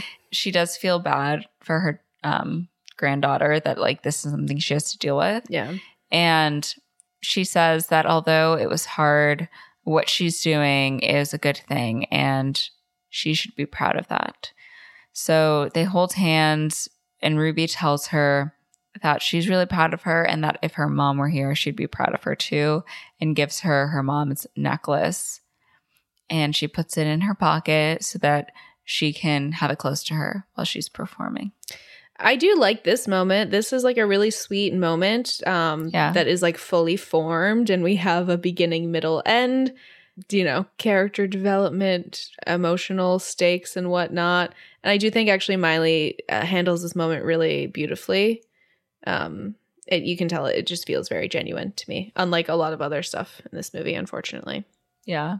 So then we go back to Travis on the farm, and he goes out and sees that Miley has finished the chicken coop. It is painted. It's beautiful. There's like an egg-shaped door and everything.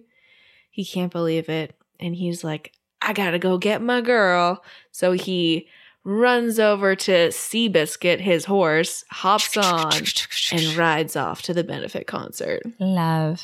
Hannah is up on stage doing her thing, performing I'm unusual, not so typical, way too smart to be weird. Okay, Rockstar's song. So she sees Travis in the crowd. She sees her family, Robbie, Jackson, Ruby. She sees Lorelai. Everything just goes silent for a moment. And she says, I can't do this anymore. Shocking. She apologizes to the crowd and she's like, I've loved being Hannah, but I can't do it anymore. Not with you guys. Like, this is home. You're my family. This is where I'm from. This is family. And there's only so many sacrifices you can ask a family to make. The last time I stood on this stage, I was 6. I was just Miley. And I still am. Hi. Takes off the wig. It's me. Because apparently you all have face blindness. I think she wears fake teeth usually, though. Does she? I've seen her take a retainer or something in and out. I never noticed that. Don't quote me, but it kind of does seem like she is. Okay. What is she saying? Oh, yeah. I've hurt a lot of people, but I didn't mean to. And if it's not too late, I sure would like a second chance. I know you all came to hear Hannah, but if you don't mind, I've written y'all a song. It's kind of personal. It's about what I've learned over the last couple weeks. Life's a climb, but the view is great. And Travis is like, what? It's the climb. And yeah, she does sing The Climb. It's a big emotional moment. It's the famous ballad we all know. I mean, it is still a great song. It is a really well-written, empowering Well, I mean, I track. heard Phil told me that, like, she didn't write it or sing it originally. It's like a song they bought. Yeah, that doesn't surprise me. So, what happens next? Insanity. Miley's like, thank you guys so much for letting me live as Hannah. Begins walking off. The little girl from City Hall, mayor's office, whatever, is like, you have to keep being Hannah. We'll keep your secret. Miley's like, it's definitely too late. Like, I took the wig off. But Travis is like, no, she's right. Like, we can. And with encouragement from Vita, Lily, and the entire crowd, Miley puts that wig back on. But, yeah, you guessed it. Oswald's still here. I bet you forgot about him. Now you haven't. He takes a photo, and they all, like, run after him. They're like, stop that man. Then his daughters run up, and they're like, Daddy, Vita flew us out from London, and we both got posh seats on the plane.